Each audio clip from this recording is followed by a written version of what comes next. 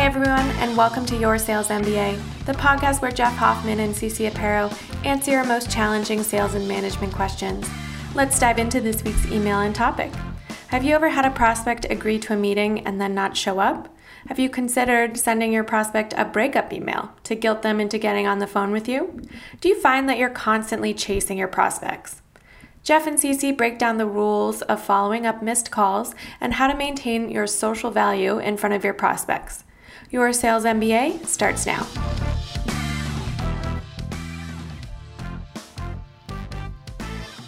Good morning, good afternoon, good evening, wherever you are. Hello, and welcome to Your Sales MBA, the podcast where we answer all of your sales questions.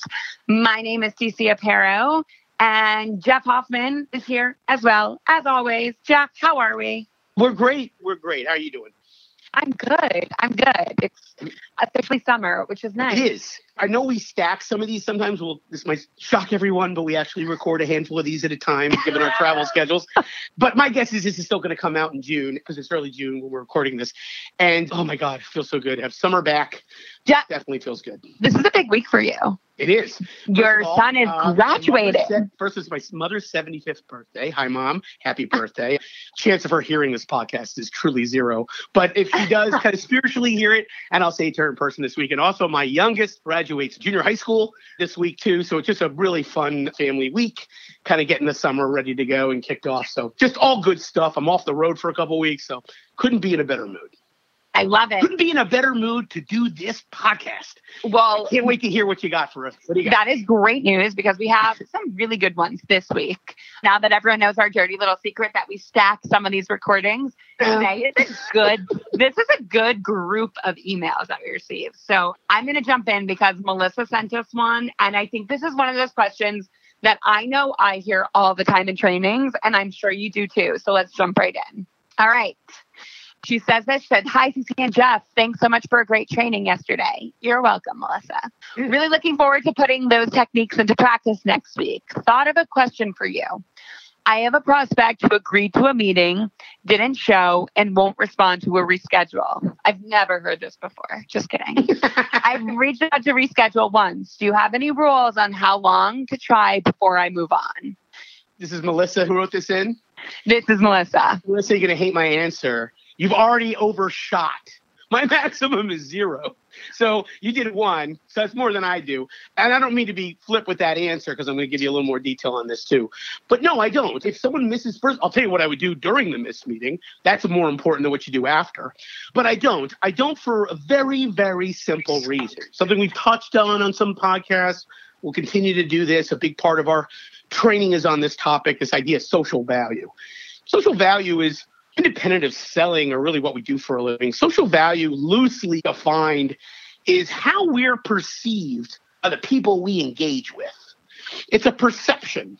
And the idea behind it is people with high levels of quote unquote social value, people perceive them to be very popular, literally meaning popular, like lots of people know them, and they're very busy and they're high in demand.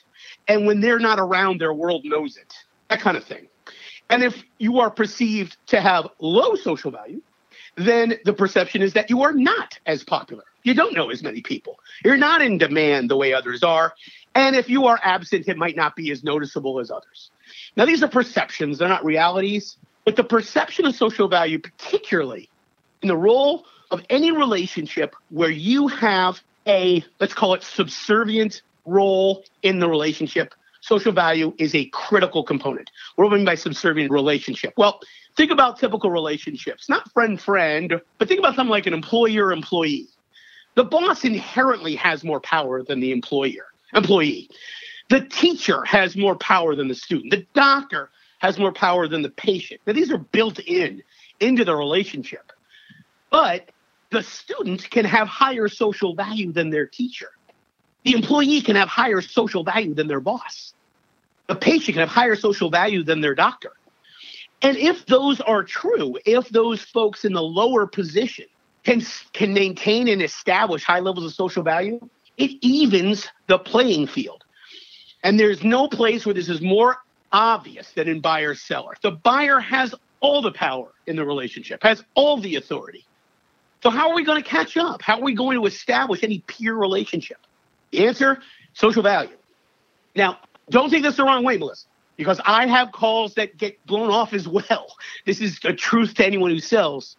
But the reason why that meeting was canceled abruptly or a no-show and the person did not respond to you is not because they were rude and not because they were trying to play a power game with you. The truth is they probably didn't give it a second thought. They probably didn't have you, Melissa, in their hearts and minds to a degree where they felt obligated to tell you, hey, I got to move this meeting. And that means in their perception, your social value wasn't very high. You didn't probably do anything to deserve that. The perception's on them. But unfortunately, that's probably what happened. And subsequent attempts to find them only put more gas on the fire of having that social value be as low as it is. The chasing of that prospect indicates that not only was this meeting more important to you than them because they blew it off, but the desire to reschedule is more important to you than them. And all of those things add up to the customer not only having the power by being the buyer, but also having higher social value.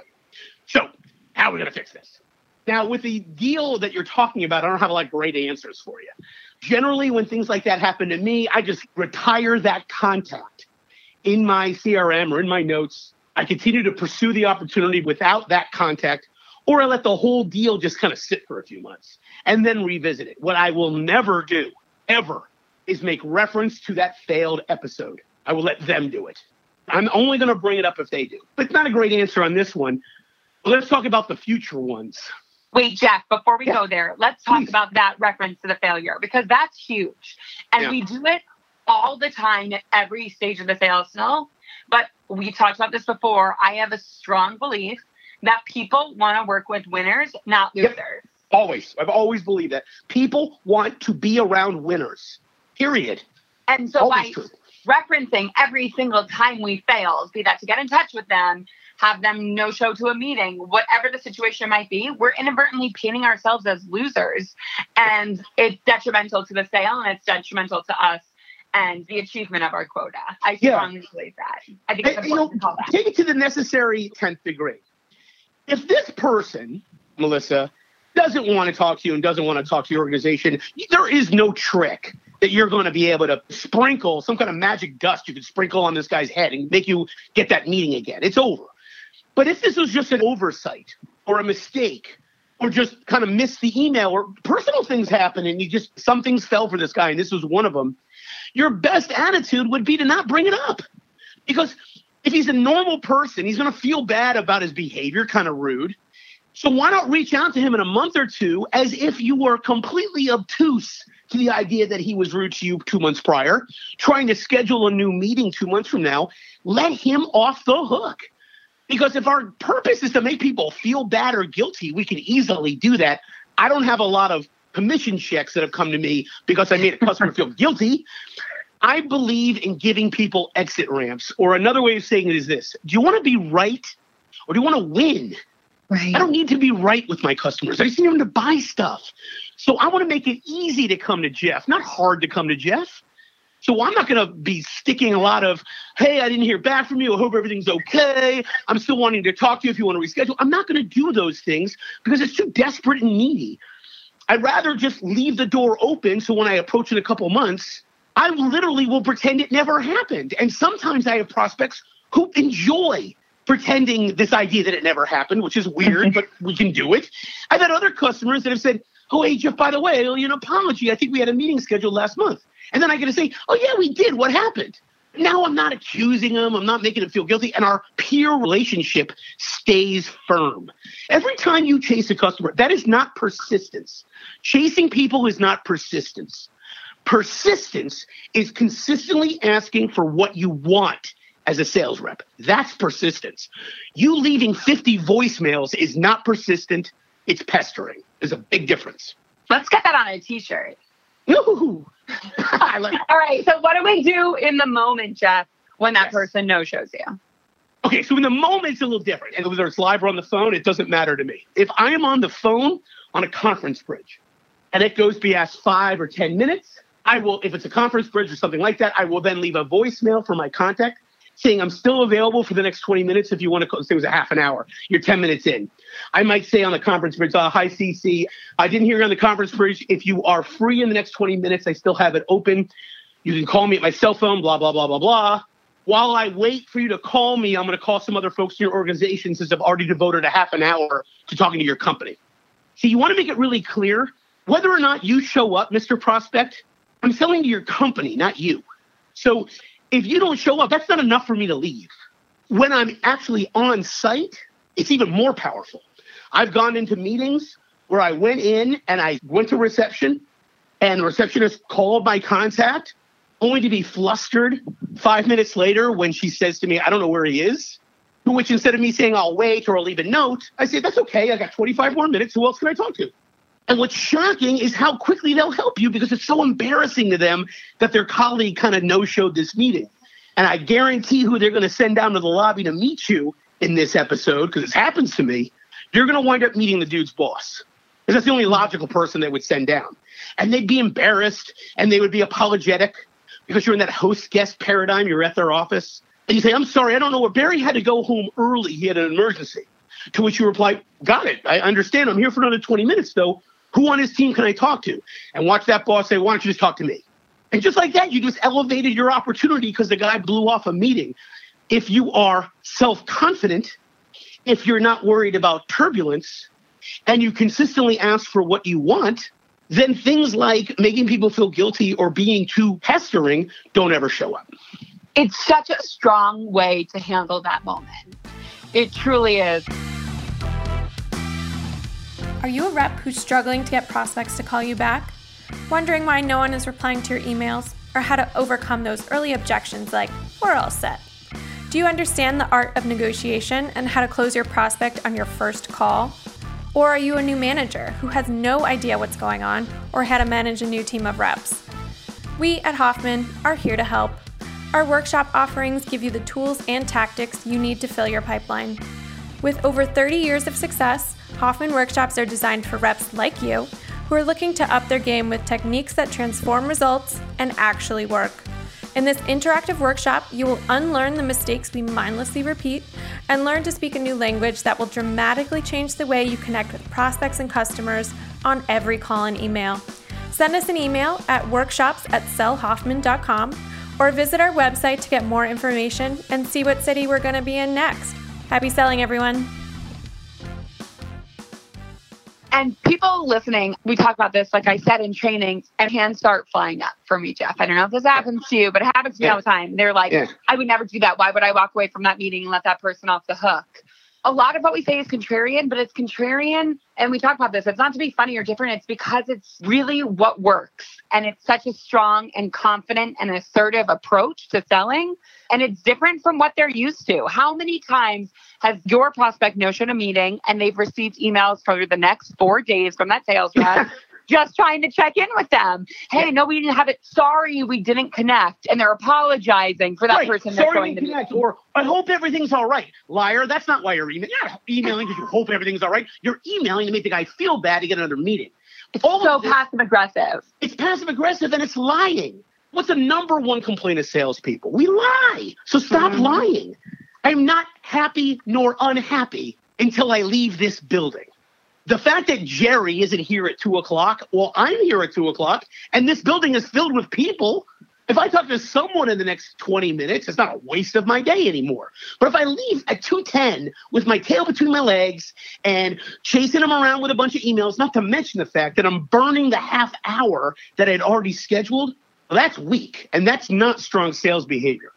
The idea is this. If someone screws up and they hand you a bag of crap, hand it back to them. There's no reason to hold on to someone else's garbage. They were late. They missed the meeting. This becomes their problem to fix, not mine. Right. This works in every aspect of your life, people. I got to tell you, this is one of those techniques that it doesn't just work in our day-to-day job. This works everywhere. People don't respond to your text messages, don't call you back. You're dating. Listen to this and take some of this to heart, because that's how I got my husband. I went through Jeff's training, and 4 years later, here we are. That's funny. The truth, though. That's the good. Truth. That's good. All right. Well, I hope, Melissa, that you find this to be helpful. Maybe it wasn't the answer that you were looking for, but now moving forward, you'll know exactly what to do every time someone no-shows the meeting, because this is part of what happens in our world as salespeople. It's inevitable. It's going to happen again. And now you have a way to deal with it.